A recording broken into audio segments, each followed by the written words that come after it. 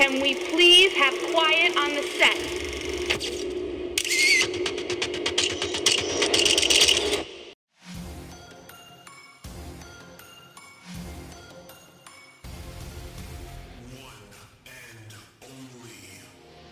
Ladies and gentlemen, this is the Kings of the Rings podcast, where we keep wrestling royal exclusively on Wrestle Addict Radio.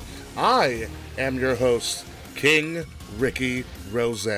Because, you know, in life, you're always told that if you work hard, if you chip away, if you plug away, if you do your job, then your moment will come, and I am sick of waiting for my moment. Also, joining me each and every week is the founder, Willie T. Will Tarashuk. Well, The Rock knows exactly why you did what you did at WrestleMania. Because Stone Cold, you know deep down inside, in your heart, in your soul, one-on-one, face-to-face, man-to-man, you know damn well you can't beat The Rock. And finally, joining us each and every week is the Queen Bee herself, the Kate Murphy. How does it feel that you were expecting a man to come out here? What you weren't expecting was the man. It's time for someone new to step up, step in, and fill your shoes. And there's only one person for that job, and I think these people would agree with me that that person is me. Together, we cover all things wrestling in and outside of the ring in the only way that we know how. So, without further ado, behold the King of Kings. On your knees. I'm really hungry. I wanna eat. I'm thinking cheesy. well, ladies and gentlemen, if you didn't have enough food for Thanksgiving, I can pretty much assure you that there is mac and cheese somewhere in the vicinity. I really if think not, so. You should.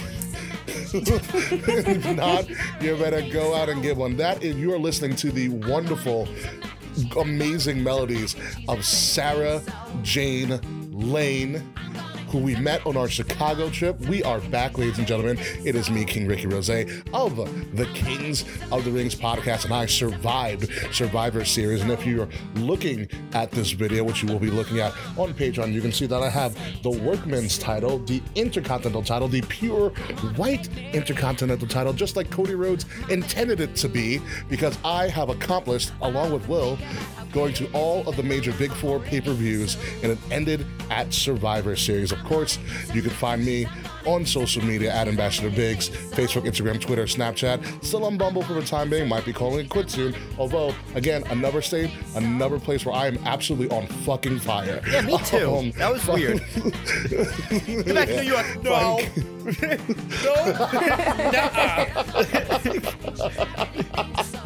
Find Kings of the Rings podcast by subscribing to Wrestle Addict Radio on all places where you listen to your podcast, on iTunes, Spotify, Google Podcasts, iHeartRadio, Stitcher, for people who still use Stitcher. Go ahead. Me. We're there. I do. We're there as well.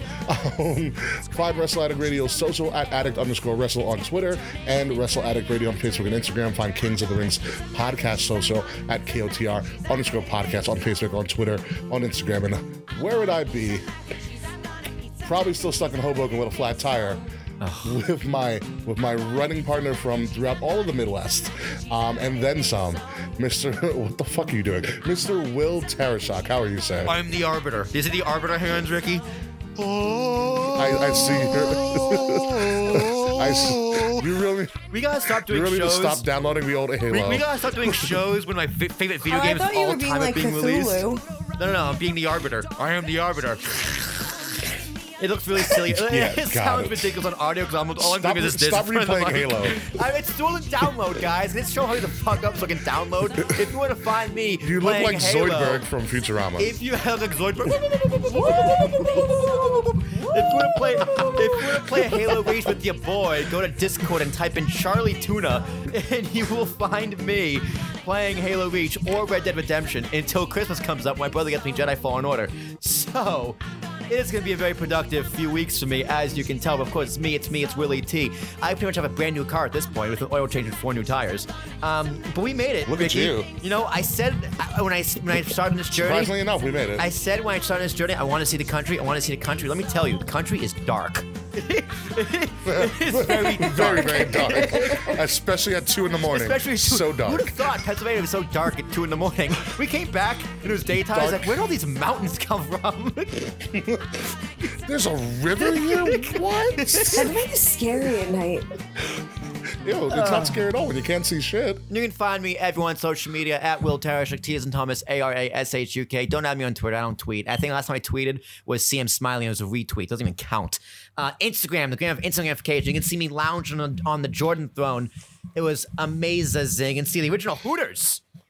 And all the arenas and a football game we went to where my toesies were freezing off. But Kate Murphy, while my toesies were freezing off, I missed you so much. How are you, my love? Oh my fucking God. I miss you so much. I am doing good, guys. It is me, the Queen Bee, the Kate Murphy. You can find me on Instagram at the Kate Murphy. You can find me on Twitter at _ the Kate Murphy.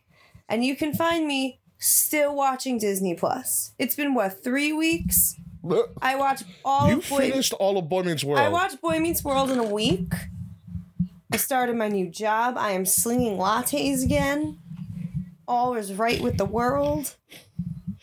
And everybody's back on the show finally. Yes. We are back from all of our adventures through the Midwest, up and down the East Coast, slinging lattes and, all of that fun shit. So we are back. And so let's get this started. So let's talk a little bit about the things that have been going on since the last time we actually legitimately podcasted together. So as you know, Will and I went on an adventure into the Midwest for the first time ever. So we want to talk about some of the highlights and lowlights and all the money that we spent on Ubers. So Will, where do you want to start? Yeah, man, like if you're comparing Chicago to New York, you gotta, I came back to New York and I was like, oh my God, I'm never gonna shit on this subway system again.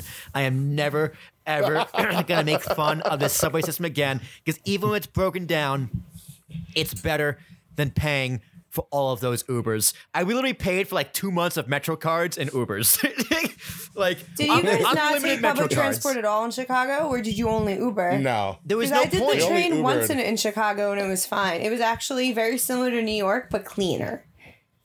But like, here's the thing. All the places we needed to go, there were no trains by. Yeah, exactly. that That's sucks. the problem. There wasn't enough stops. I mean, I'm sure the service is fine. Although it's very weird, like the platform is like on the middle of the rails and the highway. And we were driving by, I was like, wow. This is different. I'm like, there's too many ways to kill yourself on that platform. Yeah, I had to take the train from the airport. So when we landed in O'Hare, I had to take a bus. No, I had to take a train for 30 minutes, and then I had to take a bus to get to the Airbnb. Yeah, no, we didn't do that. We drove in, obviously. And my first impression of as we were in Chicago and going through Chicago, I was like, wow, this is just exactly like they did it in Watch Dogs. Like just The amount of Watch just Dogs like references Watch Ricky Dogs. dropped on me. It's like, dude, I haven't played this game in 4 years. I don't remember, but sure. hack that stop sign right now. Yeah, make a sewage explode. But like going through Chicago, I was like, wow, this is just like what? Like they did a great job. Like play Watch Dogs again, and you'll be like, holy shit, this is legitimately like Chicago. You could probably find our hotel there as well. Oh my God, that was a great hotel, first of all. That egg sandwich. It looked First of all, beautiful. shout out to Bryce, the front desk reception dude. Yep. For helping us out in the clutch. Okay. So we got there. We kind of got there real early. Way were like, yeah, we're gonna- earlier than expected. Like a full day earlier than expected. We left at 8, showed up at 6 the next morning Jesus. to blistering wind. Yeah, dude, I got out and I was like, oh, this is the Windy City for a reason. You'll hear me sniffling. Thanks, Chicago, you asshole. In your backwards flowing river. Yeah. So we came out to blistering wind. The security guard has to let us in because it's 6 a.m. and people are still fucking sleeping on a Friday. And we're just like, hey, we just drove 10 hours. We're really cold. We're really tired. we know we're here dumb early. Is there anything you can do for us? He's, well, you have two options. One, I can legitimately just take your money and you wait till 3 p.m. to check in. Or two, I take more of your money, have you pay for an extra day, and you guys get to sleep. And we're like, how much is an extra day? He's like, well, here's what it usually is. But then pretty much, I can't tell you what happened, but more so, Bryce cut us a deal. And Yeah, we he took did. that deal and ran with it. I was like, how much is that? Yeah, I'll sleep on that. I crashed. Because me and Ricky did not switch. When I say I don't like people driving my car, I fucking mean it. I drove that whole way, no problem, no complaints, just played my music the entire way, and some stand-up How comedy. did you which is not nice. snap though? I was very impressed. Well, because we took breaks, not breaks, but like we switched up. It was like between listening to his god awful music, to listening to comedians and podcasts, and then talking about random shit. Will has learned a lot about my shenanigans back when I was younger. Yeah, Ricky went on 2 straight hours of. It was like Ricky Rose. This is your life, except he did all the talking. Something like that. So we varied up our options. We only stopped once for gas, and that's when I think we just reboosted. We like had a sugar rush and then just flew through Chicago. On the way back, though, I'm not gonna lie, I kind of dozed off like once or twice. Like, well, that's when we pulled over and took breaks. No, so. I pulled over. It's like I just need some air. I gotta fake go to the bathroom and just force out a little tinkle, and just wake up again. Because like Ricky, when you would fall asleep and start snoring, it would make me want to fall asleep and start snoring. I was like, I need to pull over right now, so I'm not gonna make it. But like when Ricky was up and we were talking, I was fine and I was uppity, listening to my fantastic music. Ricky, the Crimson Chin Players was popping the entire way. Whatever. It was okay. It had its high and low points, that's for sure. Yeah, I totally agree. Especially when you play that fucking Hootie and the Blowfish. That did happen. You listened to Hootie and the Blowfish? Only the one song. It's a. There's I all right. wanna So be it's Not that song, the other no, one. not that one. Not that one. No, not that one. It's coming from an old show from which the OG queen of the Valkyrie would know about if she still listens to this. It happened to be her favorite fucking episode. Because Will wouldn't shut the fuck up about this one song. No, that was not and Hootie he and the kept playing Blowfish. it. That was Stone Temple Pilots. It was on a Sunday afternoon. And he kept playing it over and over and over again, no matter what we did. Yep. It was. You know what it was? You know what it Which- was? That was like back in the day when Dave would get really easily agitated, and I knew he was getting agitated, so I just did it more because it was just a gimmick and it was hilarious. And like, you were agitated, but you were just like, oh, shut the fuck up! I'm trying to talk wrestling. Oh God, yeah. And it's really funny because Will tried to get me agitated from it on the way back, and he's like, "You remember this song?" And I'm like, "I don't know what this is." He's like, "Wait for it." And he's like, "On a Sunday afternoon." I was like, "What is this from?" And I just pissed Will off more. He's like, "Damn it!" Oh. I was like, you have to remember. He just totally no-sold it. I'm literally just realizing you no-sold it and you actually remembered. You asshole. No, I remembered it when you said it on a Sunday afternoon. I was like, "Oh, nope, I'm not going to give him the satisfaction." Oh, you're a piece of shit. Oh man, but that was all of us on the road. When we got to Chicago's an amazing town. We had some pretty awesome Uber drivers for the most part. That first guy, We met a that first kid was 10 out of 10. The doctor. Yeah. Oh yeah, the doctor from the Middle East, right? Yeah. He's like Iranian or something. Yeah. That's the doctor from the Middle probably East, wrong, but he was from around there.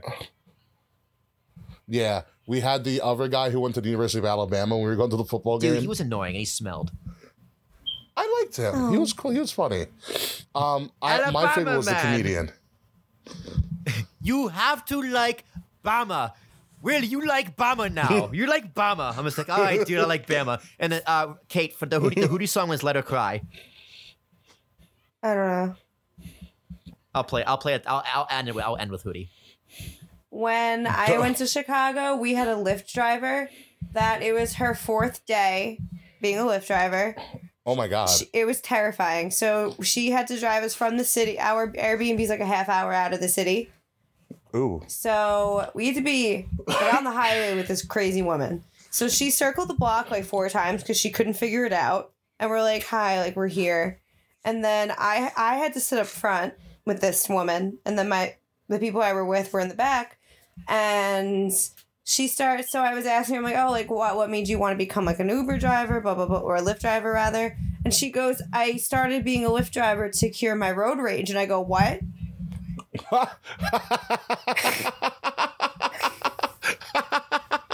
That's amazing. And then she starts telling me about how people get into fights on the highway because of road rage. Like you can get shot on the highway in Chicago. Yes, you could. And I'm sitting next to this woman. I go, oh my God, I'm gonna die in this car. Yeah, that was the day I went to Pro Wrestling Tees, and that was my lift on leaving Pro Wrestling Tees. The woman that almost killed us. Our comedian guy was better. Yeah, our comedian guy he's like, hey man, bro, you guys giving me material, yo. We're like, I know, I'm aware. I know what I'm doing. He was working a stick with us that he has horrible short-term memory. Oh my God. And then I it's a thought zinged him that at counts, the but I was end. like, well, maybe not. I was gonna say it's a thought that counts, but that wouldn't really matter.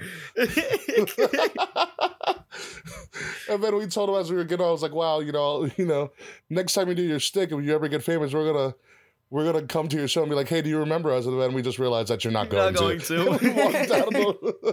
Yeah, he was a good guy. Oh. Tips to that guy. He gave us our best discussion of the weekend. Like, if we did a biopic on Vince McMahon, who would be the actor? Oh my God, that's an amazing question. Yeah, It is a great discussion. I came to a realization it's only one man that can possibly do it. That's Daniel Day-Lewis. it has to be a method actor. It is only one method actor that is good enough to play Vince McMahon. And it's Daniel Day-Lewis. I'm sorry. He was Lincoln. All right? He was that guy from There Will Be Blood. And he's Vince McMahon. Those three are pretty much alike. Not at all, but okay. Where they wait like 50 years and then... Although Vince McMahon not Vince McMahon, Abe Lincoln was a wrestler. That's true. Excuse me? Abe Lincoln was a professional wrestler. They also think he was gay. Potentially. That I heard. It's possible that But Lincoln was if you're gay. in politics between like the Roman Empire up until like the Civil War, there's some little gay shit going on somewhere. Yeah, that's true. Yeah. Everyone was gay back then. Yeah. That reminds you of the South Park song "Getting Gay with Kids." Getting yeah. gay with kids is here. Kids is here. Save the rainforest.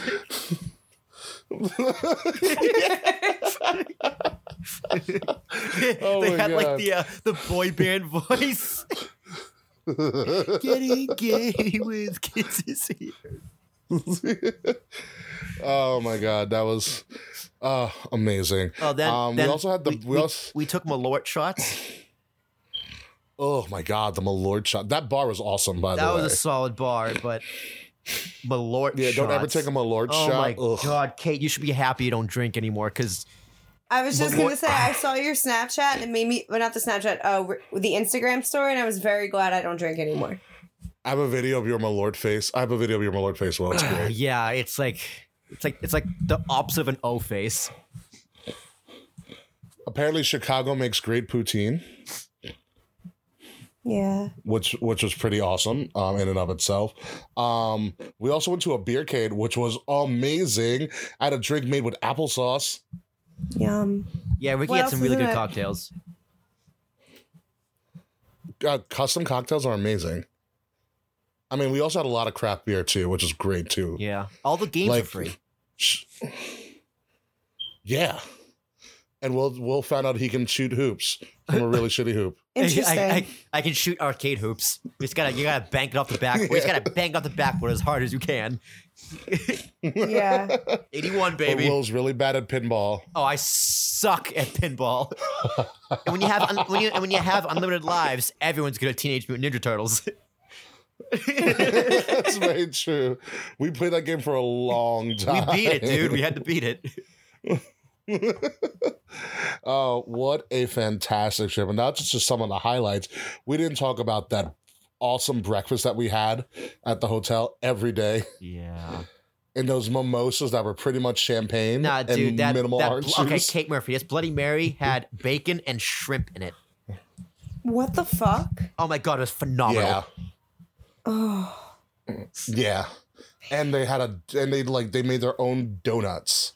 Gluten free. Chicago, donuts I were not had the free. greatest breakfast of my entire life. I went to this brunch place called Orange, and I had green eggs and ham for breakfast. Aren't you glad you went there? Yes, I was. Oh, well, this is a wrestling podcast. We need to stop talking about Chicago for a little bit and how Will and I saw two families fight on the Willis Tower, which is actually pretty comical. Because like, guys, it's just a picture, but it is what it is. We did go there for a purpose. Besides to have deep dish pizza, we did go for Survivor Series weekend, and overall, from a wrestling standpoint, Survivor Series was fucking amazing. Agreed. Were you really blowing your nose when I threw that to you? Will? Yes. This is fucking ass. Dude, Chicago gave me a cold. I'm sorry. It's been like a week. I know. I'm fucking aware.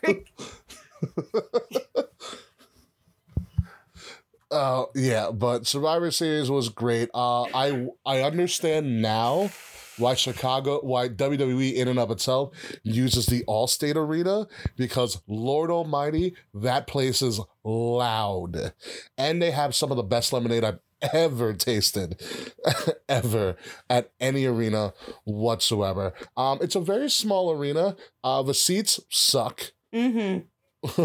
Like really badly, but from an I was so acoustic uncomfortable. standpoint, perfect. We were all uncomfortable. Although you made friends with one of the people that we sat next to 3 out of 4 days, like the Asian Yeah, guys. but I had to move. I had to move because this fat dude and his girlfriend was sitting next to us. Yeah, it was an uncomfortable situation for the most part, but otherwise the wrestling was great. The arena was so pretty easy to get to. Allstate Arena is a weird arena because there's like apartments, and then all of a sudden there's an arena in the middle of it. Yeah. Yeah, it literally looked like a mall. Yeah, pretty much. But as Will keeps blowing his goddamn nose, and I'm trying to throw it to him at some point to get his opinions on how Survivor Series went. We'll throw it over to Kate. Kate, what was your thoughts on Survivor Series from just watching it on the network? It translated very, very well on TV. Like all the effects and everything looked great. The stage looked great. The crowd was hot. We got 4 days of pyro. It's amazing. Yeah. I'm not gonna lie. 4 days. As much as it was cool being there in person, being there live kind of ruined the Fiend for me. I'm not gonna lie. Like his entrance was a little hard to see. It works much better on TV. But I will say the red light, not as bad in person. Ricky, you were right. It's not as bad in person. Awful on TV. But I can't go on fucking SmackDown. Bray Wyatt was in the corner. There's some doofus with waving a flashlight and on the outside of the ring. I was like, dude, I can see you. Stop it. Yeah. It ruined the mystique for me. But other than that Kevin Owens pop was the loudest thing I've ever heard in my Oh my life. God. It was really loud on TV. Yeah. Yeah. Oh my God, that KO pop. Last person I thought about would ever show up. Totally took us by surprise. Another great moment. The pop when Rey Mysterio and Dominic hit the double 619. Yep. That was a special moment. That was awesome. And yeah. And they got the double pin on Brock, and I was like, oh my God, they're going to win. And it was so believable. And then he kicked out. I was like, son of a bitch. It was great. Son. It was great. It was great. It delivered. Survivor Series fucking delivered. As much as the main event was lackluster and I think misplaced, they sort of swapped the men's and women's match at the end. They should have ended with Roman and Keith Lee. because it sets up for more, makes the audience wanting more, as opposed to the audience kind of leaving us kind of like, eh. But that's armchair quarterbacking. They dug Hindsight their 2020. heels in. That was problem. Yeah. Hindsight's 2020. But Exactly. over. And now let's not forget the SmackDown and the NXT invasion during the SmackDown Go Home. Unbelievable. Then we got the DX afterwards. Yes, for the thousands in attendance and the millions watching at home, but kind of not really because the show's already over. But I feel like there's somebody out there with a cell phone that's streaming this right now to Twitter. so we're kind of live right now, but not really. In a few minutes, So let's millions try this watching again. around the world. So good. Still got it, man. That DX as part of like the dark segment of the Go Home show was perfect. They redid the invasions angle the way they wanted to have seen it done. Fantastic, absolutely fantastic. Got my money's worth on all 4 shows. Definitely. So overall, let's just rate our shows really quick. So Survivor Series for me was a 9 out of 10, and War Games was just 9.5 out of 10. I think War Games just had a better ending. Yeah, I agree. War Games is definitely a 9.5. I'll give Survivor Series a 9 as well. I can't. The only thing I can really pick holes is just the match placement. The match placement on Survivor Series was very weird. It was very odd. It's hard. It's also a very hard show because, like we were talking about something on the way back, there was no like ebbs and flows. There was no time for downtime because every match was like a marquee match with a star in it. So yeah, and everything almost meant something. yeah, and like where would you put it? You wouldn't put Brock and Ray at the ends. That wouldn't fit. Becky, Shayna, Bailey was, I think, the right call going into it because I think on TV that's what they spent the most time building towards, most video packages, most segments. They put a lot of time invested into it, but it fell flat. They didn't have good chemistry. At that point, the crowd didn't really care. And The crowd was exhausted after Ray and Brock. I disagree with that because the crowd still had enough energy to boo it and shit on it and chant CM Punk. So I'm not buying that whole thing that the crowd was tired. Because if they were tired, they wouldn't have done. Oh, guess who didn't show up? CM Punk didn't show up. Because he's a Fox employee and the show's in L.A. Yeah. Stupid Chicago. And the main event also kind of built up like, all right, you expected someone to come back and attack Becky, like a Nia Jax or specifically a Ronda Rousey.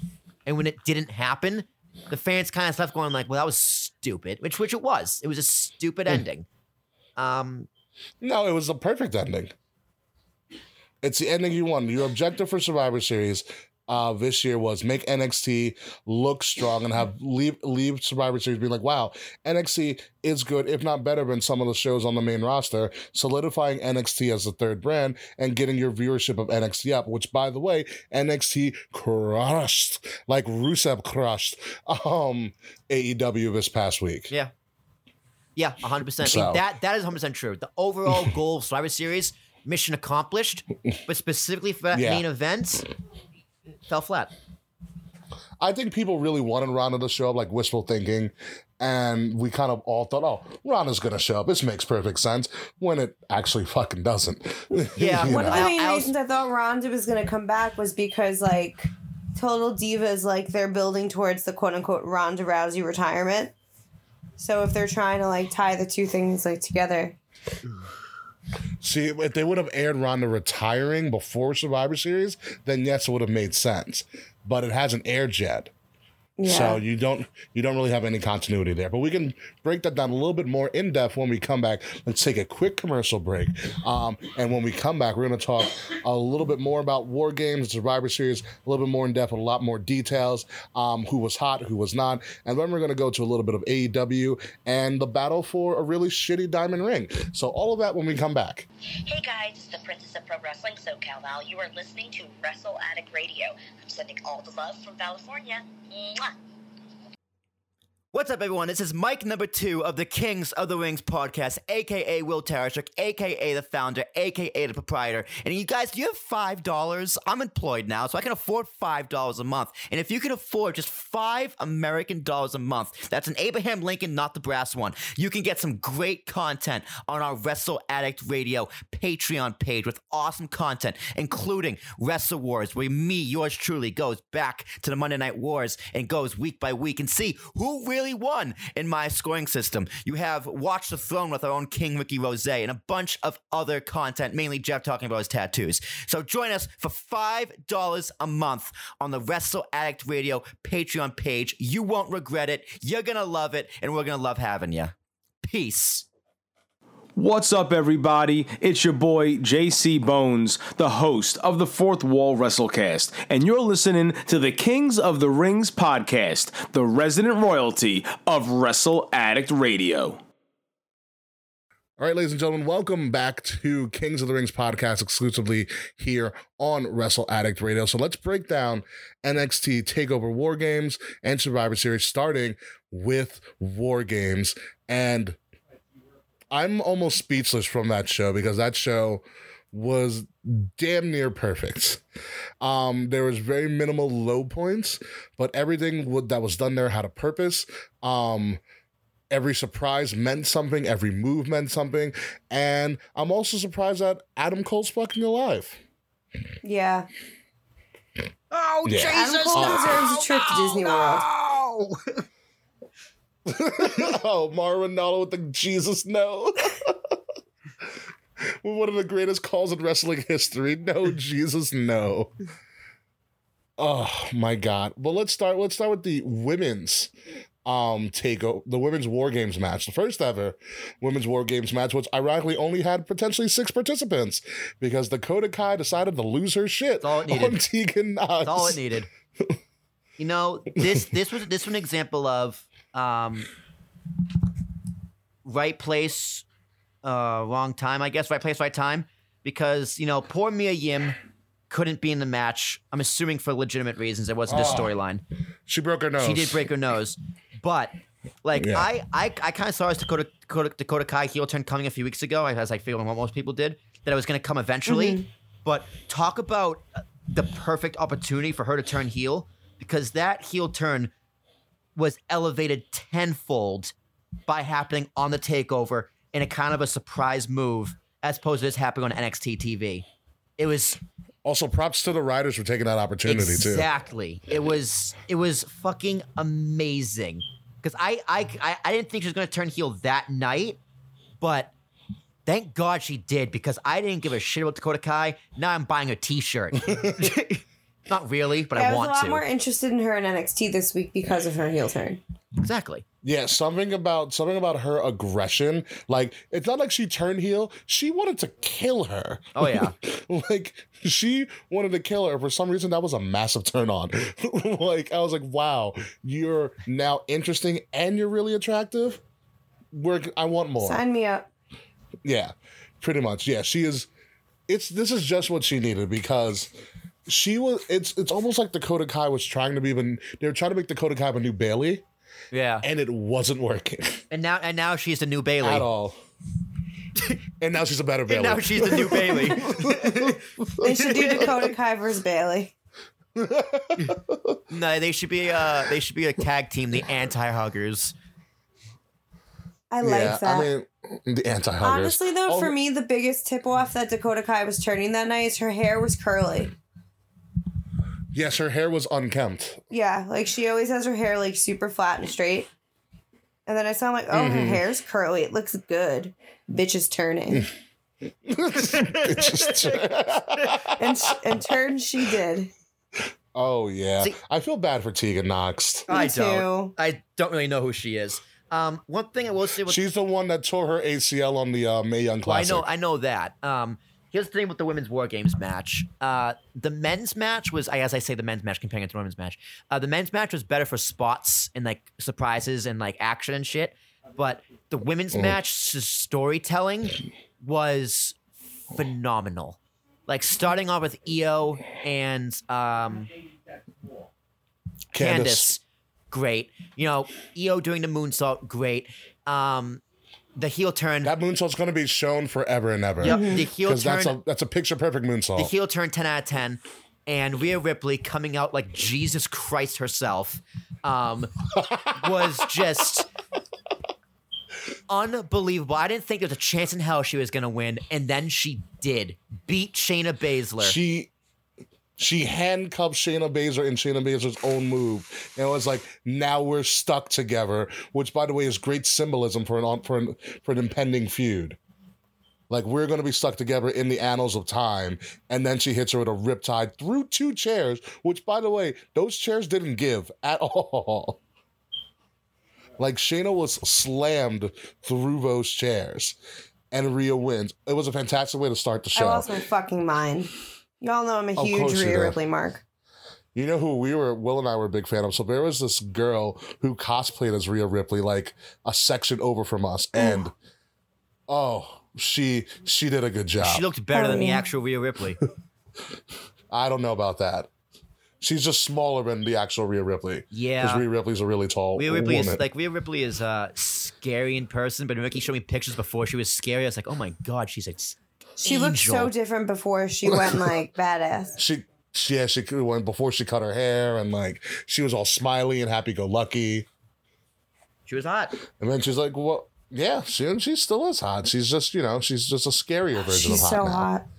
She's so hot. Calm it down over there, Kate Murphy. Then we moved on. What else? What happened? And we had Riddle versus Prince Balor, who's not really just a prince. He's just kind of Finn, saying he's a prince. Yeah, and everyone calls him Prince now.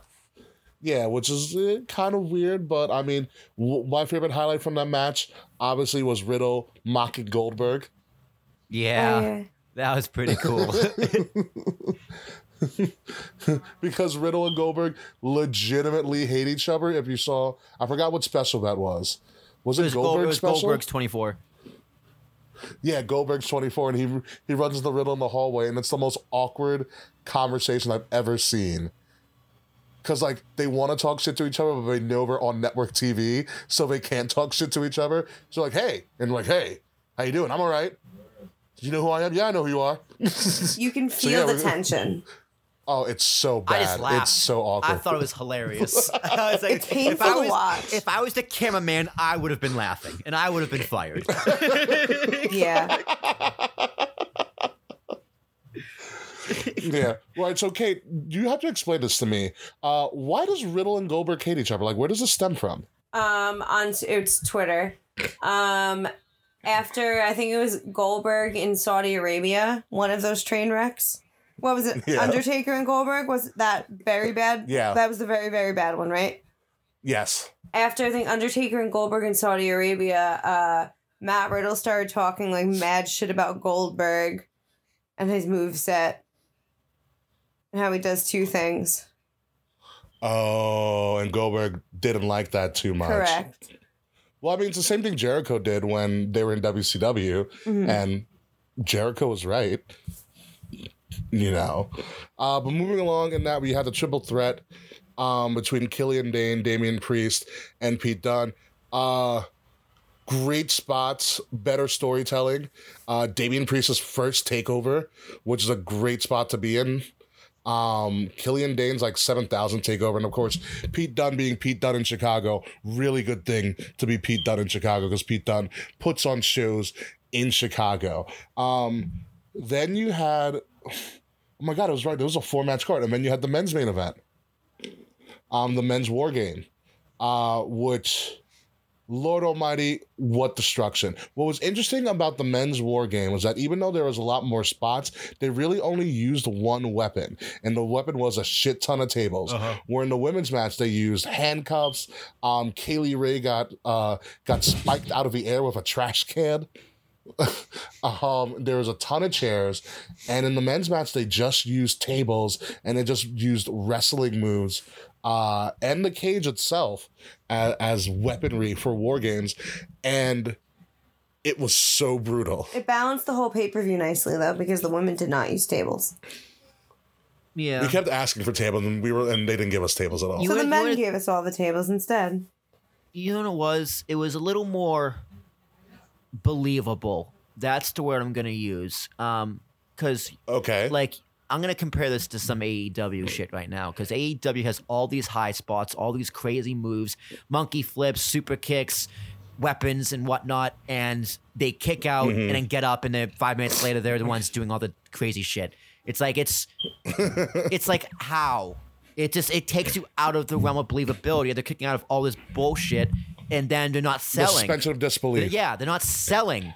Like by the end of this match, no one was moving, like until the show was off the air. All right, and even then they weren't moving. Like The show was off the air and people were still on the floor. yeah, like they did a good job of selling. Like when someone had a high spot, like once Kevin Owens got the Canadian Destroyer on the side of the ramp, he didn't move until his final spot when he did the frog splash.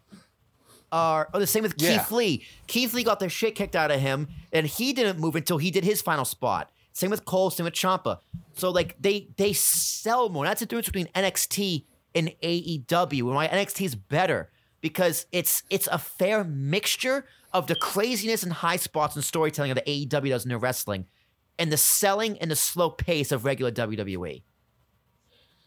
Yeah, NXT I could agree with NXT that. is the perfect hybrid of the kind of wrestling you want, because it's like even in a triple threat match, like these guys are beating the shit out of each other, but the selling and the time in between was believable. Like when they have a rebound and like they kick someone, they immediately fall to the mat and they're waiting, and the crowd eats it up, and they're cheering to get them up again. They kind of get that second win from the energy of the crowd, in kayfabe.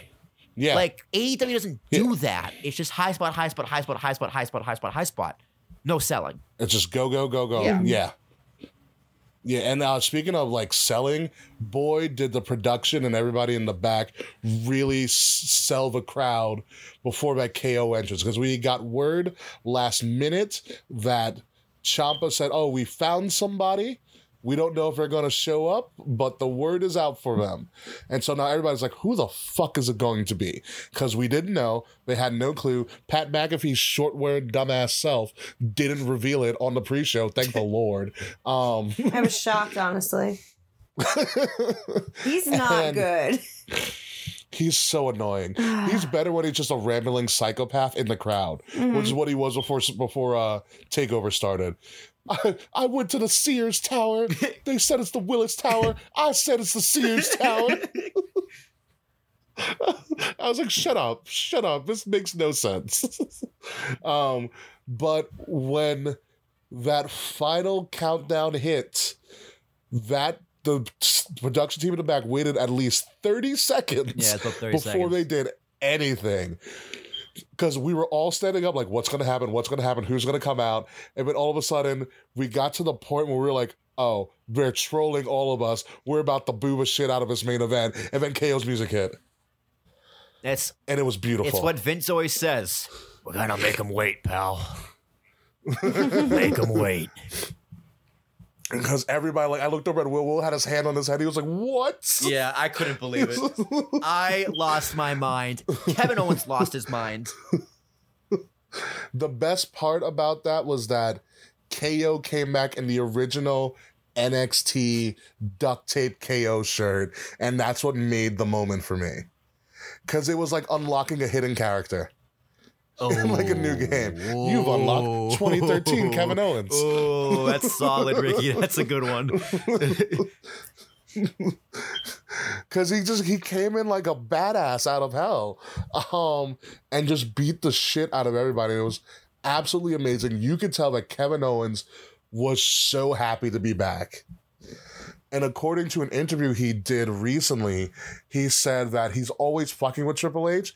Be like, hey, if you ever need someone to fill in on NXT, I'm your man. Whatever. He said he always sends that text to Triple H like every week. When he said a couple weeks before TakeOver, when they found out Gargano could not go, Triple H actually responded, he goes, we actually might need you. He's like, let me get back to you. And KO was like, what? Okay. And surprisingly, KO was backstage. Like, they didn't hide his presence.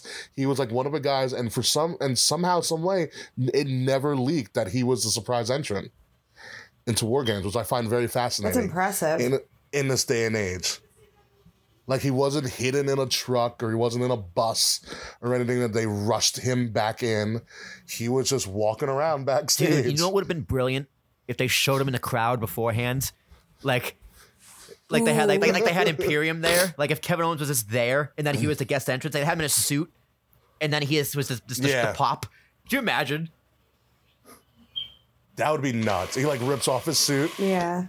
And he's in his gear. Oh, that was great. Let's talk about real quick that final spot. That air raid from the top of the cage.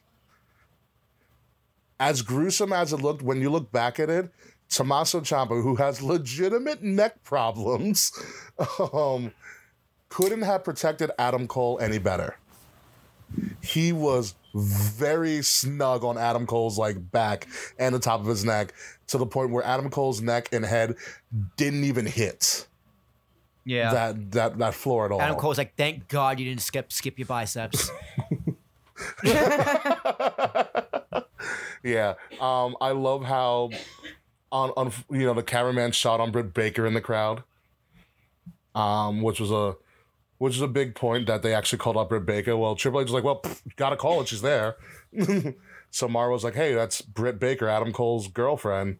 Because Britt Baker's face was, she was shocked. A little bit. Yeah, it's like she didn't know it was coming. So I think I had the discussion with Will in the car, maybe in one of our Ubers. I was like, would you have told your girlfriend you were going to take that spot? No, you can't. What a moment. And I also had this discussion, I think, with Kate when we got back. And I think I had a discussion with you, Will. Do you think she was allowed backstage? Yeah. We had a discussion. I do. We did have this? We did. Okay. Yeah. Because why not? Like, there's literally no harm in having her come backstage. True. I mean, like, maybe sure. It's your significant other. It's not like she has bad blood with the company. You know what I mean? It's not like it's she was never with the company. Seth Rollins' ex-girlfriend. It's not like Tessa Blanchard. Yeah, like, exactly. And the thing I had brought up when I spoke to Ricky about this is I wonder, like, does Peyton Royce bring Sean Spears backstage, That might be an issue. Like, I doubt Renee can bring John Moxley anywhere ever again. Guess he's not going to Hall of Fame next year.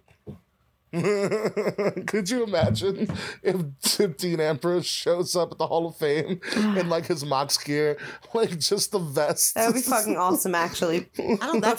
That's an interesting conversation. Does WWE and Dean Ambrose have some bad blood? I mean, because he went out the right way. He went out the professional way. He carried his commitments. He did his dates.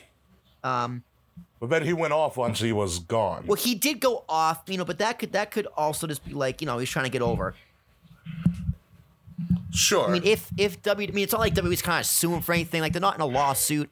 Like, if there is that bad blood on WWE's side, I think that's just petty. Potentially. I mean, WWE's done petty stuff before. Like, Deonna Purrazzo had to do never meet and been greet. petty before, please. Like, so during WrestleMania, we did the Access, and we had that picture. I had the picture of Deonna Purrazzo. Like, she had to. I asked her, I was like, "Hey, are you going to go to the G1 Supercard where obviously your boyfriend Marty Scurll is wrestling?" And she's like, "No, I can't. I have to do Access here." So I feel like they may not be allowed backstage, or they may be like, "Oh, Peyton Royce, you have a commitment to do," shit like that. That's different though. Because if you have a commitment, you have a commitment. That's completely different. Now, if that's still petty as fuck. They're scheduling the commitment to block them from going to another promotion. Yeah. Yeah. Okay, but if she asks, she's like, "Hey, can I do this?" and then they say no, maybe that's a little petty, but your main priority is still, it's still your job. That's something you still have to do. You have to fulfill your commitments. Sure. So it's just a hypothetical that's obviously something we won't know the answer to unless for some reason we get backstage passes. Yeah, it's fun to speculate. Yeah, it is fun to speculate. All right, but can we talk about Corey Graves? Ooh. Do you want to talk about it? Do we want to? I'm asking. Do we want to talk about Corey Graves? I mean, we do. We are running a little bit long, but we haven't been on in 2 weeks, so we could fill some time with the Corster. I get with the Gravester, or the Grave Digger. That is Corey Graves, who's trying to bury his colleagues on Twitter. Well, he's digging his own fucking grave by shitting on such a national treasure. I mean, Mauro is a national treasure. Mauro is a national treasure. But when we were watching back the next day, having Corey Graves' comments in mind, he has a point. Mauro does talk a lot. Granted, he is the first mic. That is his job. Like Ricky talks most on this show because he's the first mic. He's supposed to. But yeah, I think there are times where he overshadows Nigel and Beth, where sometimes they don't talk at all. And it's because he's great. Greatness overshadows mediocrity. He also does. I'll agree with that. He also does overshadow mediocrity. But Corey Graves giving that kind of criticism on Twitter to kind of hype up his show and create some controversy for his new podcast. Like, I get it.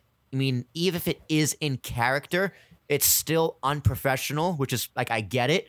But him getting all this hate and this heat for attacking someone with mental illness, I think you kind of got to slow your roll there and kind of gear back on your anger machine there, internet. I'm gonna lay into the marks here for a second. Here's where I disagree here, and here's why I think they were actually valid. If this instance didn't have a direct effect on the mental health of Mauro Ranallo, then yes, the internet should back off. But unfortunately, this instance of Corey Graves, whether it was in character, not in Corey Graves, did say he was trying to kind of use the Twitter machine as a potential future angle, which in that case, don't you think he would have told somebody about it? Maybe. Maybe. But in wrestling, sometimes you just go with things, you see if they work or not.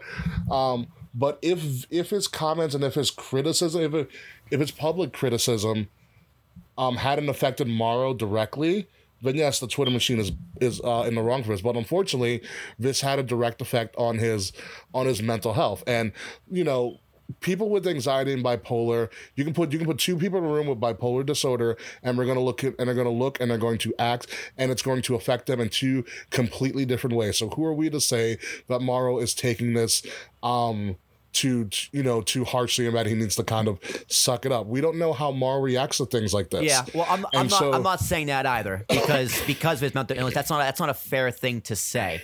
That Mauro shouldn't be reacting like this. It's not necessarily his fault that he may or may not be reacting to this. Now, did he come out and say that he deleted his Twitter because of Corey Graves? Or was that just kind of people speculating? Like, do we know that for a fact? No, we don't. It hasn't come from Mauro himself. All right, then. So we don't even officially know. People are kind of assuming. I guess even including Corey Graves. We have verified insiders on Twitter, like Brian Alvarez, who is directly connected to WWE, stating that yes, Mauro Ranallo did not do Survivor Series and did not do this week's NXT based on the comments made by Corey Graves. That was a direct correlation. It was also apparently described that he handled the situation similar to when JBL bullied him like 2 years ago. And as we all know, he left because of JBL bullying him. Also, he was much better in NXT. Yes, he was. I mean, he was great on SmackDown, but JBL was also a huge dick to everybody. Yeah. So it makes sense. Corey Graves did go on his own podcast after the bell, and did do a public apology saying it was not his intent. And I do believe Corey when he says it wasn't his intent and that he was trying to potentially do an angle. All right, Sideberg, you know what I was thinking when I heard that apology? I was like, oh, thank God I didn't take that job, because I would have had to write that apology. Holy crap, you would have. I would have had to script out that apology.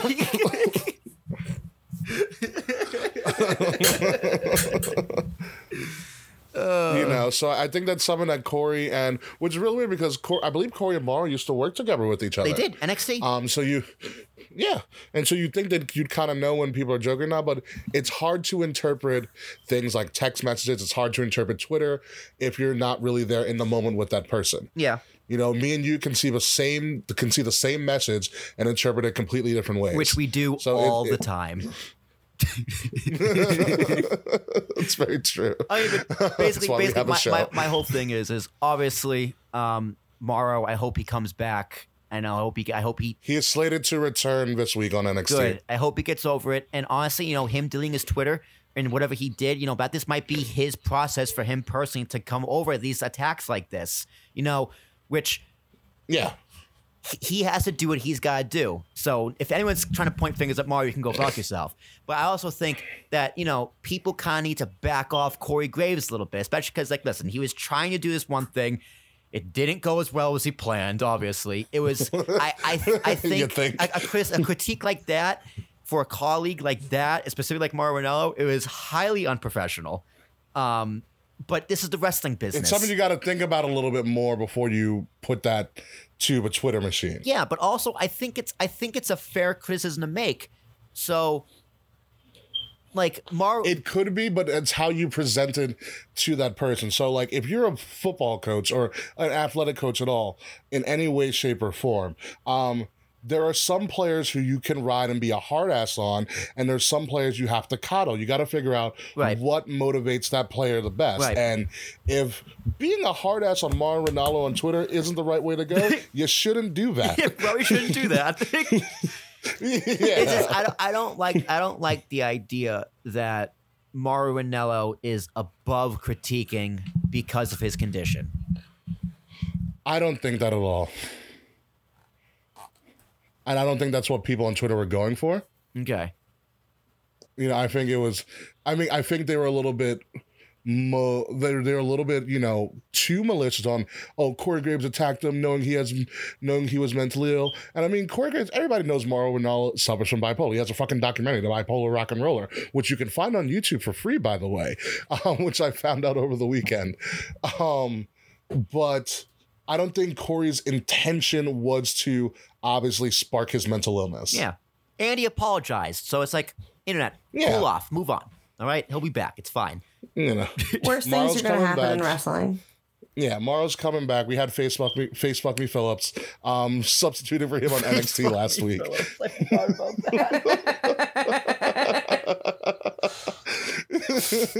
Yeah, I wonder if he's still married to that person. Probably not. I doubt it. But I you never forgot know. about that whole thing, too. Oh, that was a great controversy. It was. That was a great controversy in and of itself. But moving on to the Survivor Series main card, and we'll go through this a little bit quicker, because there was a lot of great matches. The NXT women won the women's Survivor Series match against Raw and SmackDown, which again was won by Rhea Ripley. Holy shit, Rhea Ripley is having the best week ever. Okay. She's obviously going to challenge Shayna Baszler for that title at some point down the road. And I can foresee Rhea Ripley becoming the first ever woman to win the NXT UK and the regular NXT women's title. I think she's earned it at this point. She's been solidifying herself since she debuted. In between the Mae Young Classic and her performance in UK and now coming to America. She deserved all of the accolades she's received in the last 2 weeks. And she was the first ever NXT Women's Champion, not Toni Storm, folks. So we keep on talking about who's going to be big enough to beat Shayna Baszler. Shayna Baszler has put herself on such a higher pedestal than everybody else in the NXT Women's division. Who can fathomably actually knock down Shayna Baszler? They have finally created a character in Rhea Ripley that makes it look believable that she can take out Shayna Baszler, especially because she pinned Shayna Baszler on Saturday at War Games. So now it makes perfect sense. Thank God. Absolutely. So NXT took a great lead. Then you had what was another great match on the triple threat, the mid-card triple threat, which I think you can agree with me, slow starting, but when it got going, holy fuck, it got going. Oh yeah. I think I said this on the way out. I was a little concerned for that match because Adam Cole had to rise from the dead, and no, mid-card triple threat, mid-card. Oh, sorry. Shinsuke, Yeah. AJ, Roddy, with a new Intercontinental belt, by the way. No, I don't think it was a little slow. I thought that description would more fit the NXT title match. Which was the match of the week. Yes, the triple threat match was solid through and through. I thought from bell to bell it was a very solid match. I can't really remember anything crazy that happened. I just remember Roddy stealing the pin, which I thought was great. Yeah, but it was three technicians putting on a technical classic. Like, what else do you want? It was great. Yeah, it was delivered as advertised. And congratulations to Roderick Strong, his first main roster pay-per-view. He beats Shinsuke Nakamura. Mr. ROH beats the King of Strong Style from New Japan and pretty much the guy who kept TNA afloat for so long, AJ Styles. Like, what a moment. And Survivor Series was full of those first-time moments. You think of Survivor Series being the pay-per-view where you have a lot of people debut. Well, guess what? NXT debuted at Survivor Series, and everybody is better for it. But let's move along to what I consider the match of the week, which is hard to do because there were so many great matches. Adam Cole and Pete Dunne for the NXT title on a main roster show, and not only a main roster show, Survivor Series pay-per-view, one of the big four. Wow. What a match. Yeah. I don't even know what else to say. What a match. Wowzers in my trousers. Especially because Adam Cole almost died the night before. Mm-hmm. And then Pete Dunne sent out the tweet, Adam Cole's dead, I win by default. It was perfect. And then they do a lot of chain wrestling, and then all of a sudden they turn it up to 11 really quickly. How is Adam Cole alive? I don't know. And apparently he did that whole weekend with a broken wrist. Yeah. Which is insane. Like, absolutely insane. Like, how? There's someone with Pete Dunne as well in Chicago. When Pete Dunne is in Chicago, whether it be TakeOver, whether it be Survivor Series, Pete Dunne just puts on a show.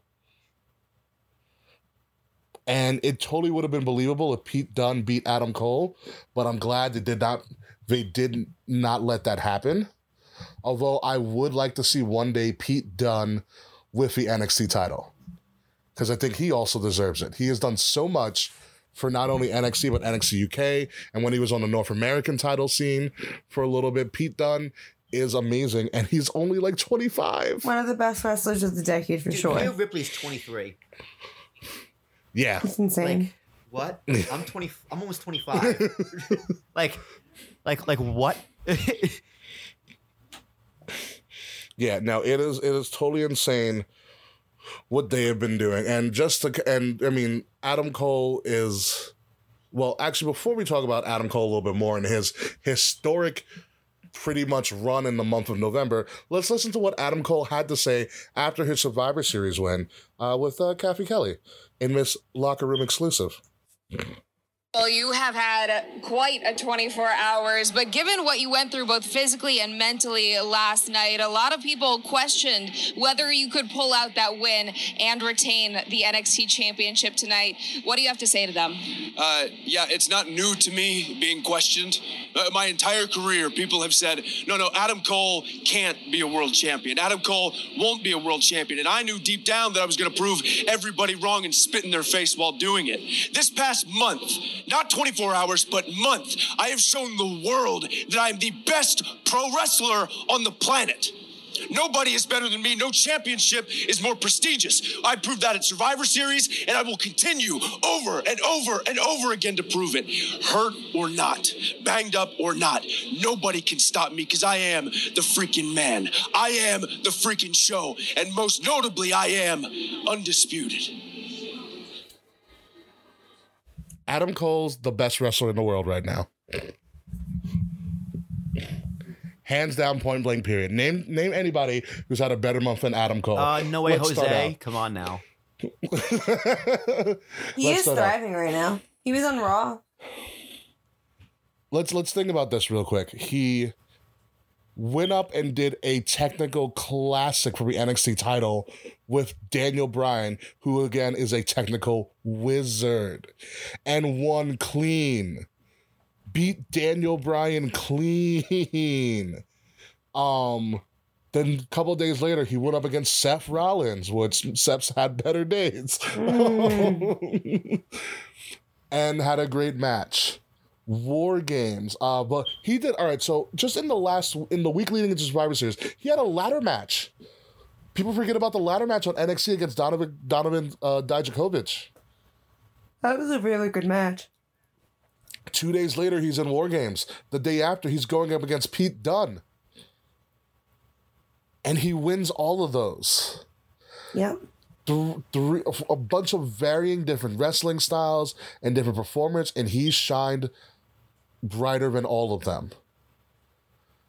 If he's not the best wrestler in the world right now, he's inarguably but a top 5 wrestler in the world. Nah, he's number 1. Yeah. Like and that promo does long, because if you listen to that promo again, if you listen to the show, that promo's coming from a real place. That he is very, very frustrated. A lot of that energy and a lot of that hate that you felt, and a lot of that, I guess, animosity that was coming from his mouth and that you heard in his voice, it's coming from a real place. And that's what makes that promo so good, because there's a lot of hurt that came from out of that promo, of things that were probably legitimately said to him. Because you look at Adam Cole's not a big dude. He's very small. Mm-hmm. He's not Daniel Bryan small, but he's pretty small. So it's very easy to believe that people said, you'll never be a world champion. You don't look the part. You can't wrestle good enough. All you are is a gimmick, an Adam Cole baby. And he has put the wrestling world on fire in this last month. And kudos to him. Absolute kudos to him. Someone else is putting the wrestling world on fire. Keith Lee. What a moment on Sunday, or a couple Sundays ago, for Keith Lee in the men's War Games match. Speaking of spots galore, he pinned Seth Rollins and he almost pinned Roman Reigns to win the match. It was awesome. And the place almost blew up. And contrary to popular belief, Phil Young from Who Got Next, I was not Keith Lee. That was actually legitimately the real Keith Lee in the ring. Will can vouch for me. He was sitting right next to me. Ricky disappeared for like an hour. That lemonade stand line was really long. Yeah, it was. Gold and black, baby. Yeah, also, Matt Riddle pinned Randy Orton in that match as well. Oh yeah, that was insane. That was like one of my biggest surprises of the whole night. My biggest surprise, or one of the biggest surprises, was how much the crowd loved Walter. And how much Vince I was doesn't. Astounded by that. Vince jobbed his ass out. Yeah. What the fuck was that all about? I don't think anybody expected him to give that strong of a reaction. Yeah, because he's shown up in America in the past and no one's really given a fuck. Yeah. But he got a hero's welcome. But I mean, him versus Braun, I was like, yes, I want more of this. Mm-hmm. It was so good. All right, Halo finished downloading. Let's wrap this shit up. Oh, please. Whatever highlights we're gonna take from War Games. I mean, when Keith Lee hit the Spirit Bomb on Roman, I legitimately thought it was over. And then he hit the moonsault, and the place was losing it. Rumor has it, and it's probably true, fucking Vince McMahon is like in love with Keith Lee. You can tell by the spot he got. Oh, yeah. But if you think about the Keith Lee character, what more do you want out of your superstar? He's a massive individual. He's got charisma for days. He can cut a promo, and he has a very distinct voice. If Vince is in the back going, damn it, if only he was right. or he's looking at Mark Henry and be like, how come you never could do that? He's probably like, can we change your name? Keith? Ugh. Keith? Ugh. God, change your name, pal. Your name is Lee. Ew. Keith Lee Langston. Brother of Biggie. We're gonna call you. Oh my God, but Bigger E. Bigger E. I could see that happening too. Episode title: Bigger E. Bigger E. I think that will be the episode title: Bigger E Mac and Cheese. Oh my God! But also, Keith Lee's very marketable. He has he's got the whole Limitless Legion thing going. That's a whole line of clothing right there that you can put that Limitless Legion logo and things on. People will eat that up. I'll be buying the shit out of it. But we cannot talk about, obviously, TakeOver and Survivor Series without talking about that women's main event, even though we glossed over it a little bit more. But I do want to talk about it a little bit.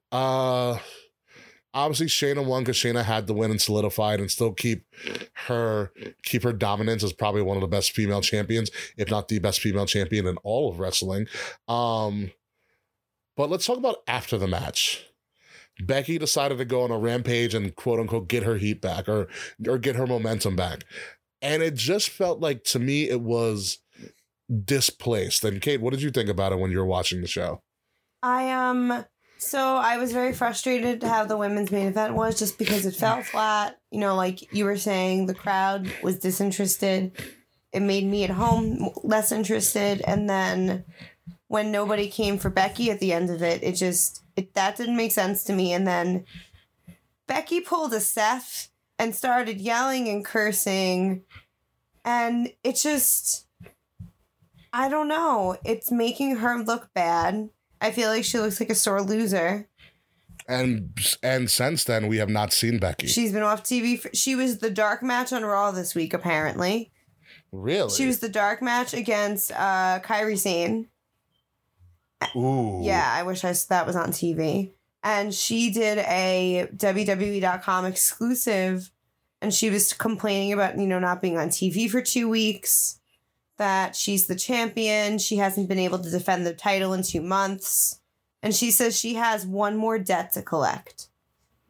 And she's like, interesting. And she said, I asked for the match. They won't give it to me. Interesting. Yeah. Very, very interesting. That was today. What a difference a year makes. Yeah. I just think the Becky Lynch thing is running stale, but I think it's because they haven't given her new people to deal with. Yeah. She has no one to dance with. Because there are very few people worth it for her. Well, have her elevate somebody. Give somebody else a chance. Like, Becky Lynch should do a Becky Lynch Open Challenge. Worked wonders for people. And then at some point down the road, she'll find a person that will match her. Who do you think it could be?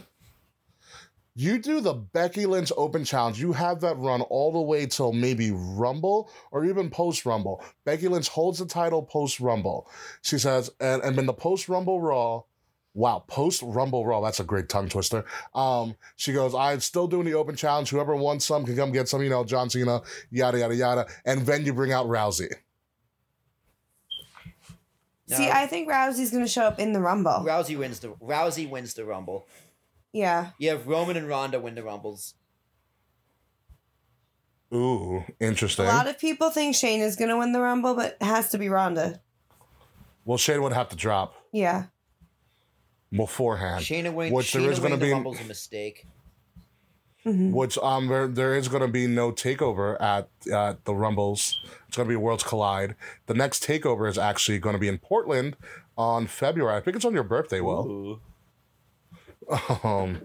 So instead of celebrating Will's birthday, we're all going to watch TakeOver at an undisclosed location. Perfect. I want to go to Nashville. So yeah, I think it was kind of weird, especially the whole Becky cursing, like, this is my fucking show, this is my fucking belt, which is blatantly heard on the audio, and you can read her lips. So it was just a weird way to end the show.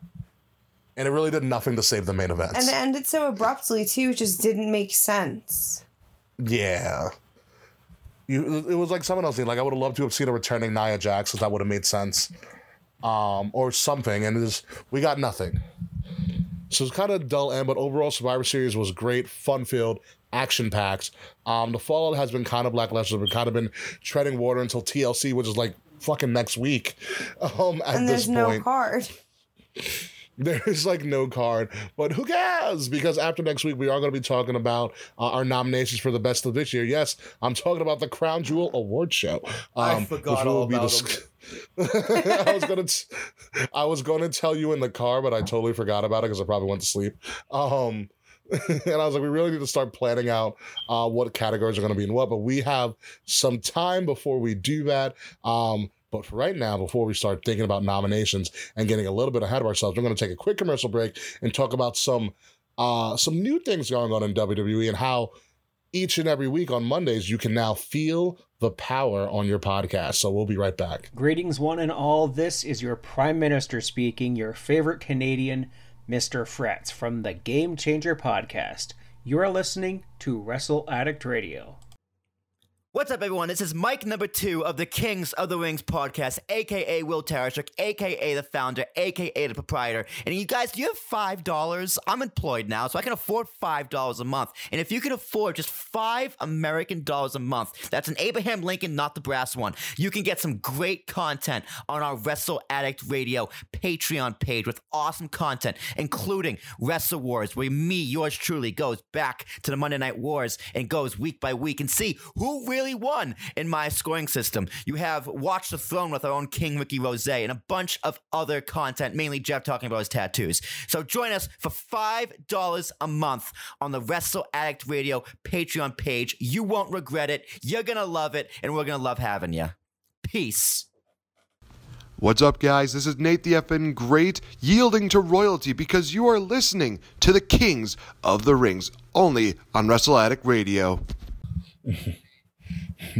And welcome back once again, Kings of the Rings podcast exclusively here on Wrestle Addict Radio. So we were talking about a couple weeks ago how it is ring season, and ring season is officially going to come to a close because the Wrestling Podcast Awards are coming up. They're going to be this Sunday, December 8th, exclusively on YouTube, hosted by former host of the Rant with Ant Wrestling Show, Mr. Rant himself, the Rant Father, as people like to call him, Anthony DiStefano, along with some of his new co-host and members from the Rant. So they're going to be hosting the Wrestling Podcast Awards. I forgot exactly what time the show is going to be airing on YouTube Live, but when I do get that information, we'll be posting it on all of our pages. Voting is obviously closed. Like mentioned previously, we are specifically nominated 6 times. The brand Wrestle Addict Radio in and of itself was nominated 24 times. So I'm really hoping we get to go to a strip club and bring home some trophies because of it. Be that as it may, we do have some unfortunate news, obviously, and it's news that we kind of saw coming. It just wasn't made public until the Monday Night Delight, pretty much the elder statesman of Wrestle Addict Radio. Mr. Mance Chappell is the host of that one-man show. He does fantastic work on everything he's doing. Well, unfortunately, the Gift of Podcast, which is the name of the show debuting every Monday night, is unfortunately coming to an end for some very unfortunate reasons. Obviously, if anybody has ever listened to the show, Mance is very open about how his mother died of cancer and how his father was going through chemo treatments because he had gotten cancer himself. And unfortunately, Mance revealed that his father is going to be stopping chemo very, very soon. And so it just means that there's only a matter of time that Mance has left with his father. And a lot of the reason why Mance kept this show going, besides that, it has been not only on Wrestle Addict Radio, but it was also part of the Rant with Ant family when it was up, was for his father. His father loved the show. His father loved that Mance was doing something with wrestling. And his father is the reason that Mance actually watched wrestling in the first place. And unfortunately, Mance's father's life is going to be coming to an end probably sooner than anybody would have expected. And Mance has decided on his own that he is going to cease doing the show. And it is going to end. I selfishly hope that it's only a temporary thing. That's just coming from me just because I know the person that Mance is, and I know that Mance is an amazing individual and an amazing podcaster and an even better person and an excellent father. but I know that this is something that is going to devastate him a lot, and I understand how he would lose motivation to do the show. And I'm okay with that. And it makes sense. And all we can do right now is just continue to listen to his show until the very end. Support him as much as possible. If you know Mance personally, sending him a text, shooting him a tweet, let him know you're thinking about him. The holiday season is going to be really hard for him and a lot of other people as well, who, especially in my life, I don't know, who have personally lost people around the summer. It's their first time experiencing the holiday season without a father, without a mother. So, you know, if there's something that you learn from this segment right here, is that reach out to some of your friends, especially let them know that you're thinking about them. Let them know that you care and that you're there for them, because you never know what just saying hi might do to a person's day. To Mance, we love you, dude. We are going to wish you the best. The Gift of Podcast is going to end with the year 2019. And like I said, selfishly, I hope and I cross my fingers and I pray that one day it'll return. But that's all going to be up to Mance. Does any of you guys have anything else to add? I'm going to miss him. I love his show. His show is one of my favorites. And he's just such a sweet man, such an awesome overall human being. And I wish him and his family the best. Yeah. It's just such a sad situation. Ditto. Everything ditto. You know, Mance is... where are my audio levels? Are they still going? Echo. Okay, it's still going. Oh, they are still here. I'm not seeing any levels though. But anyway, Mance is an incredible person, incredibly talented podcaster. You know, I love Mance's show just for his voice. The man has an incredible voice. Absolutely. And the solo shows are incredibly hard to do. Anyone who can do a solo show, talk for that long, and keep me specifically engaged in what you're saying, that is very difficult. And that takes a very special kind of broadcaster to be able to do that. And Mance is one of those people. So I'm going to miss him as a talent. I'm going to miss him as a friend. But again, I also hope he returns. I hope him the best. And if he doesn't return, I totally get it. You know, it's hard. It's very hard to bounce back from something like that. But Mance, just know you are completely 100% irreplaceable, and you always have a home back here at Wrestle Addict Radio, the number one spot for wrestling entertainment podcasting. I wish him nothing but the best. The only podcast network that matters. Yeah, I do too. What was great about Mance, and and this is going to be our little homage to Mance, because it's going to be a lot more difficult to do it once it gets closer to the end, was that he didn't only bring you into wrestling, he brought you into his life. And how his life was affected by wrestling. There's an episode in his archives of Gift the Podcast where he talks about bringing his daughter to her first NXT live event. There's a discussion in there where he talks about how wrestling is the reason he wanted to get back in shape, and he had a whole miniseries called Ring Shape, a miniseries on a one-man show, about another thing that he was doing, and he takes you through his keto diet and how he remarkably lost over 50 pounds in about a 6-month span by staying dedicated to the diet. So it's not just about wrestling. You got a glimpse into the life of Mance. This is a man who is living in the Deep South, and in an interracial marriage, which is hard in and of itself, especially in that region of the country, with I want to say 3 to 4 children, and one of his daughters just got accelerated a grade, which congratulations to that, man. That's something you can hold your head high on. I saw that too. I'm like, how the hell would that happen? I didn't know they still accelerated kids a grade. Yeah, his daughter got accelerated into the 4th grade. So that's amazing. So congratulations to you, man, for that. So it's very rare that podcasters can do that and make it relatable and make you be like, oh, wow, if I saw Mance on the street, I feel like I can have a great conversation with him. And Mance did that eloquently. So let's all take a deep breath, because it's a very saddening topic that Mance is going to be unfortunately leaving us, but it does bring us to opportunity, like we mentioned before, with the unfortunate departure of both of our one-man shows are leaving. So the Dr. Mama Soap Opera has officially closed its doors. Get the podcast is leaving. There is going to be opportunity. There's going to be an open casting call. I'm going to be doing some research. I'm going to be talking to people to join Wrestle Addict Radio. And we are, like Will said, the only place and the only network that fucking matters for wrestling podcasts. And we are a varied source of wrestling content. And we're looking for a lot of varied individuals with varied perspectives on wrestling. And we want to be something for everybody where we can talk wrestling all the time, 24/7, 365, not taking breaks after SummerSlam and going all the way until the next year and coming back when we think it's fucking convenient. We talk about wrestling during the good, during the bad, and everything fucking in between. So if you have that same passion like we do, and I know there's some people out there listening that do that, please hit me up, hit any of us up, say, hey, I heard you got a spot opening at Wrestle Addict Radio. I'm going to be committed to the cause to talk about wrestling 24/7, 365, not taking breaks in the fall. Who's that shot at? And we'll see. Who's that shot at? There's not shot at all. I'm just saying. No.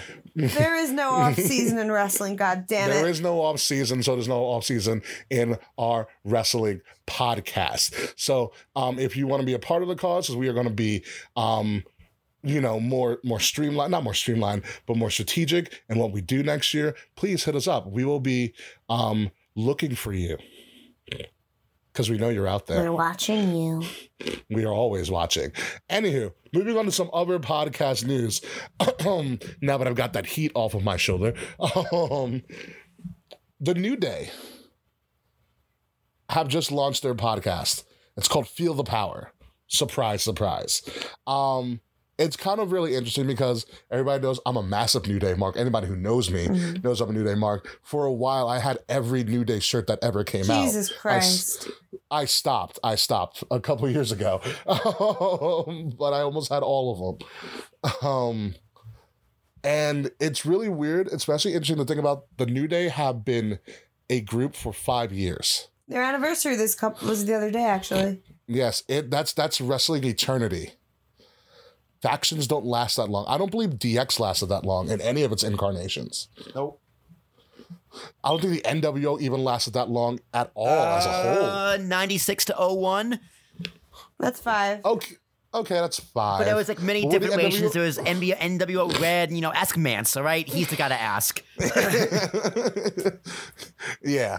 So for them to stay as a unit and as a faction and be the original members of that faction, really hard to do in wrestling. I don't think it's ever been done. Someone's got to do it. Even the four horsemen got replaced. That's true. So I do want to harp on this because I was listening to the show on my way to work, on my return to work after being gone for like a week and a half. And they talked about, their first episode talks about how they came to be a faction and the struggles that they had getting through creative and the different levels of writers and eventually getting to Vince and all the different things that they pushed. So it was true. They did say that they were thinking about doing something sort of like a new age Nation of Domination. Okay, so that rumor is technically true. They explain it in a lot more detail, a lot more comical detail. But what I want to harp on is like I said, they take you through the creative process and what they had to do and the months that they had to fight with creative to even get them together as people on TV. So Xavier Woods says that, they had proposed this idea, and the proposal went something like this. There are 3 archetypes that Black people play in wrestling. You have the big, strong Black guy, like a Mark Henry or a Big E. You have the foreign Black guy, like Kofi Kingston played. And then you have the dancing Black guy, like Xavier Woods played. And they said, we want to be a group that is none of those archetypes. And we want to be a group that is, just whatever we are, and that we want to show other people that you can be whatever you want to be in wrestling. And so that was their pitch. That was like their final pitch. So they finally go a couple of weeks. They get into a room with Vince. Vince is like, I've heard your pitch. Sorry for the delay, but I think I've got it. I think I've got the perfect thing for you guys. And they're all really excited. They're like bright-eyed and they're like, oh, he's got something for us. He's like, yeah, I think you're going to love it. Everybody's going to go crazy about it. And they're like, what is it? And he's like, you're going to be preachers. And they were like, what? like still with like a smile on their face, like, I guess he didn't get it. But it's like it's one of those things where like he's so dedicated to the idea that you can't say no. Yeah. And so they had to run with it because in the end they said, you know what, it was an opportunity for us to be on TV and we had to make the best of it. Mm-hmm. Amen to that. You know, and that's just the first episode. The next episode, they're going to reveal the list of names that they were almost called. Like one of them was called The Beat. They're almost called The Beat, like BEAT. Interesting. There was another one that I think it was called like the Million Man March or something like that. Oh my God. No, there was not. The Million Man March. Or the Million Man Militia. Or something like that. God. The Sisterhood Not Sorority. as bad as what... Not as bad. Yes, Mrs. Brody. Not as bad as when Kobe revealed that he was almost going to be called King. He was almost going to be King of the Ring. Oh. Which would have been horrible. Because he would have been King Kofi Kingston. KKK.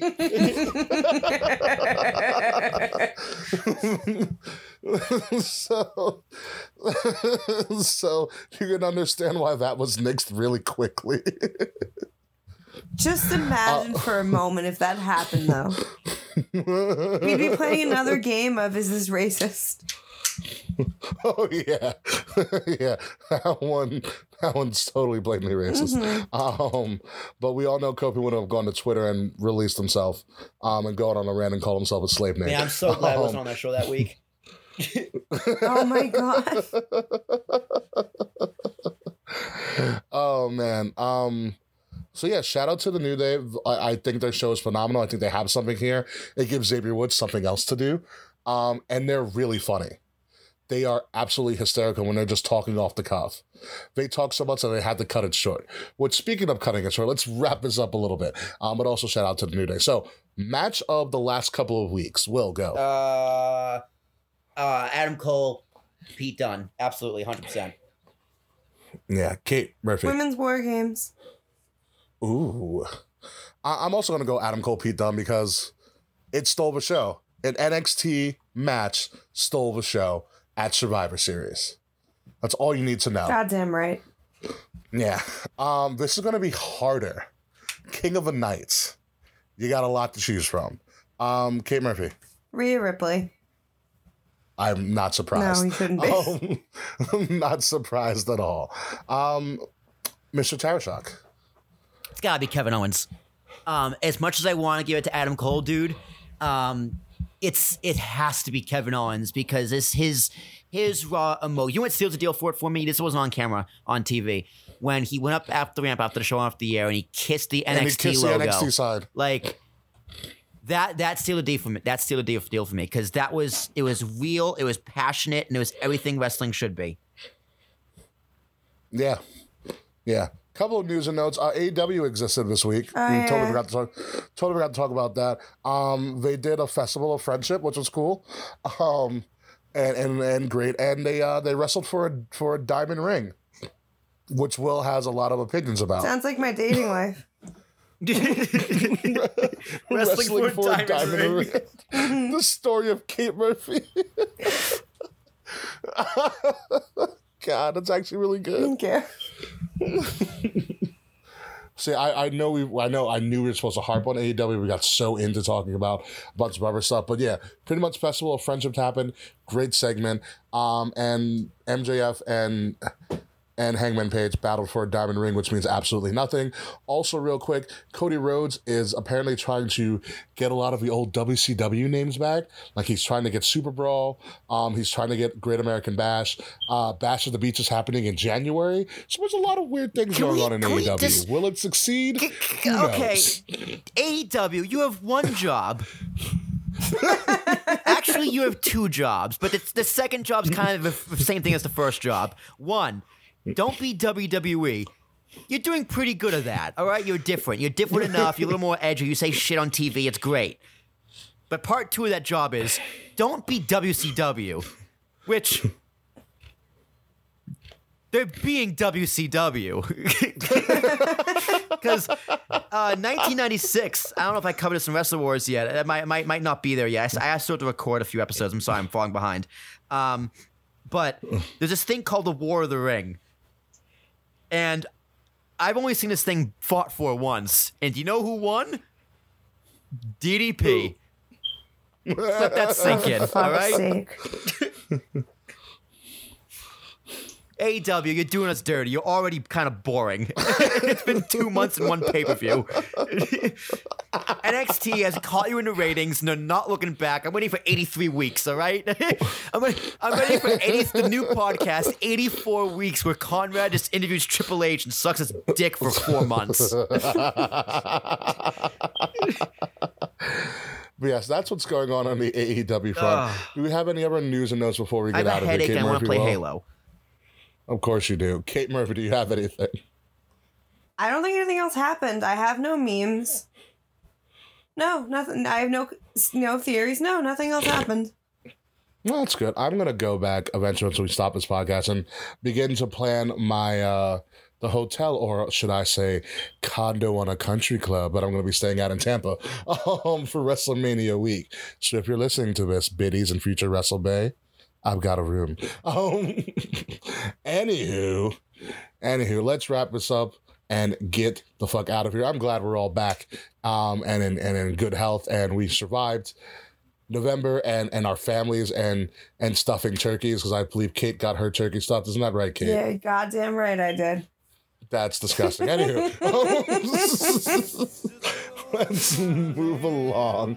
Ladies and gentlemen, this has been Kings of the Rings podcast, episode number 175. Will, what's our title? Bigger E. Bigger E. Bigger E, yes, Bigger E, and WWE showed that they are the Bigger E this past couple of weeks with a stellar Survivor Series weekend and NXT War Games that will not soon be forgotten. And NXT is officially now the third brand. So AEW, the ball is in your court. Don't do another diamond ring thing like WCW. Oh wait, you already did that. So plan B? Who knows? Anywho, I've been your host, King Ricky Rose. Find me at Ambassador Biggs on all social media. Find the Kings of the Rings podcast on social media at KOTR_podcast. Listen to us each and every week on Wrestle Addict Radio by subscribing to Wrestle Addict Radio on iTunes, your Spotify, iHeartRadio, Stitcher, and Google Podcasts, just to name a few. We also have an exclusive Kings of the Rings podcast only stream on SoundCloud if you want to listen to our entire archive of stuff. And also, you probably should be hearing our name this Sunday at the Wrestle Podcast Awards, hosted by Anthony Ranticepios. We are nominated 6 times, and Wrestle Addict Radio in and of itself is nominated 24 times. So hopefully we're bringing back some gold, and if that is the case, we are going to a strip club, yes. And again, also last but not least, find Wrestle Addict Radio social at addict_wrestle on Twitter and Wrestle Addict Radio on Instagram and Facebook. Will Tarashak. All I want is one award, all right? I'm like Patrick Starr here, right? All I want is one award. I'll even take an award that says Squidward tennis balls or tortellini, all right? I just want one award. I want to be able to walk into work, chest puffed, and say, guess what, guys? I'm a fucking podcast award winner, all right? You can suck my dick and cash my paycheck. Kate Murphy, how you doing? I have the same feeling, actually. I just want to, gloat and tell everyone that I have an award-winning podcast. That's very true. So it is me, the Queen Bee, the HBIC, the Kate Murphy. Find me on Instagram at the Kate Murphy and on Twitter at _the Kate Murphy. And binging Disney Plus for the rest of my life. Of course you are. Also, I found out this today. iHeartRadio has their own podcast award, so we should try to get people nominating us for that as well. But who knows what's going to happen in the next several weeks. Depending on how Sunday goes, we'll either have a really excited podcast or a really depressed one. We'll see where that ball drops. But until then, folks, this is Kings of the Rings podcast. I'm your host, King Ricky Rose, and we will be seeing you next week. Goodbye, good night, and of course, fuck you, Slack. That poor kid.